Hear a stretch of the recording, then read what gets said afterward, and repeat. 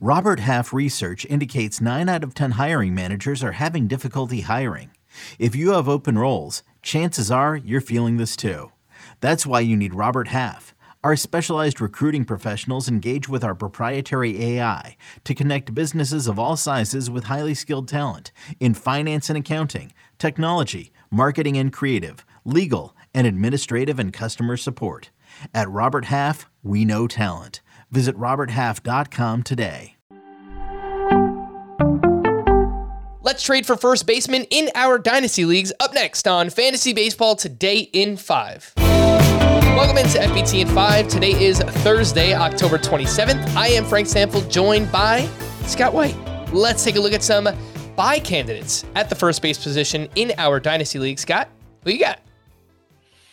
Buys in Dynasty League. Well, let's start with a very Dynasty-specific sort of recommendation, and that would be Spencer Torkelson, whose stock is got to be at an all-time low since the day he was drafted, right? Taken first overall by the Tigers, consensus top 5 prospect entering this year. Looked like he took to the minors really easily, great plate discipline, and I think people just thought he was going to cruise as a rookie, and it was pretty much a disaster. And even after a return trip to the minors, it was a disaster.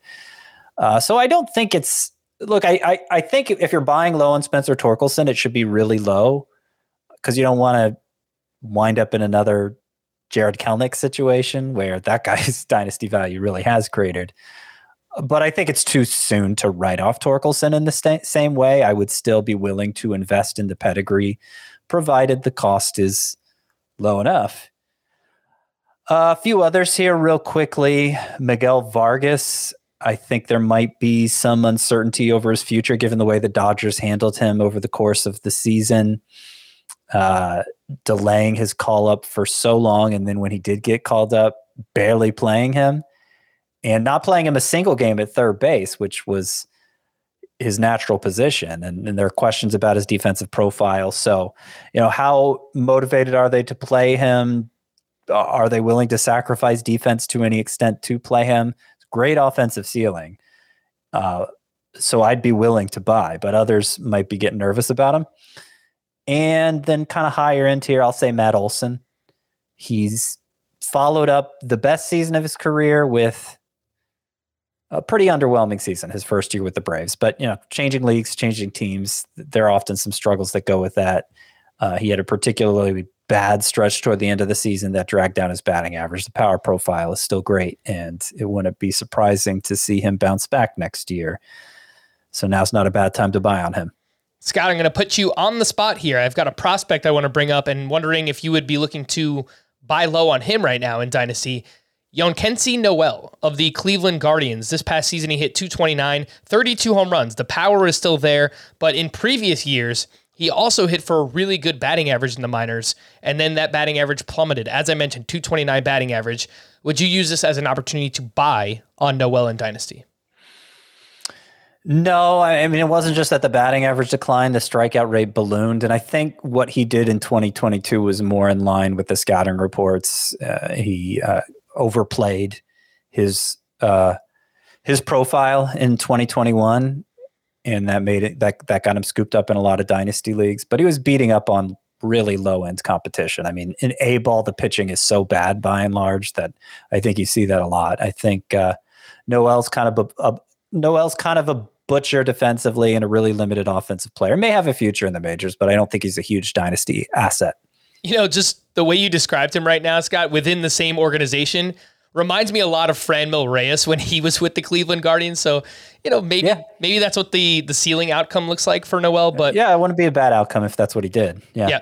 But we're not looking to buy at this point on Noel. How about some first baseman to sell in Dynasty League, Scott? Who do you have there? So Nate Lowe is where I'm going to start here, coming off a great season, hit over 300. It was closer to 330 from about early June on. 27 home runs. I think that may be the high point for him. I mean, he's already 27. It's young enough that, he still looks like a future asset in Dynasty, but it's not so young that you see a lot of growth still to come for Lowe. And he had the second highest BABIP of any hitter with 300 plate appearances or more.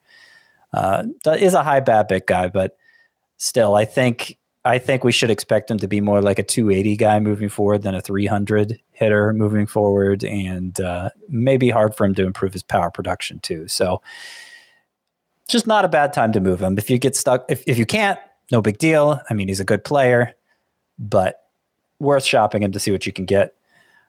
Some obvious names would be like Christian Walker coming off a career season and is older than Lowe. CJ Cron, if he ever leaves Colorado, that's basically it for him as a fantasy asset, I feel like.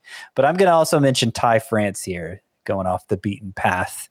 I feel like he's a player fantasy baseballers just really seem to like for whatever reason.